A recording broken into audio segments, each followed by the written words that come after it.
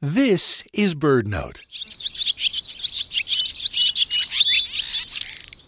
Are any birds more conspicuous by their absence than swallows?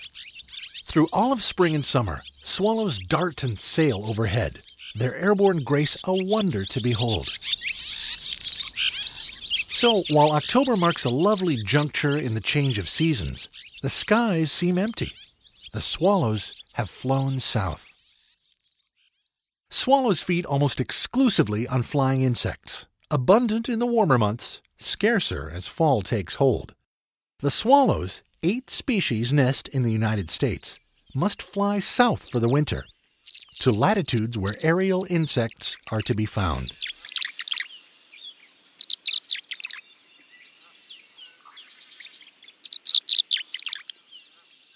So, if you wanted to follow the swallows in winter, where would that journey take you?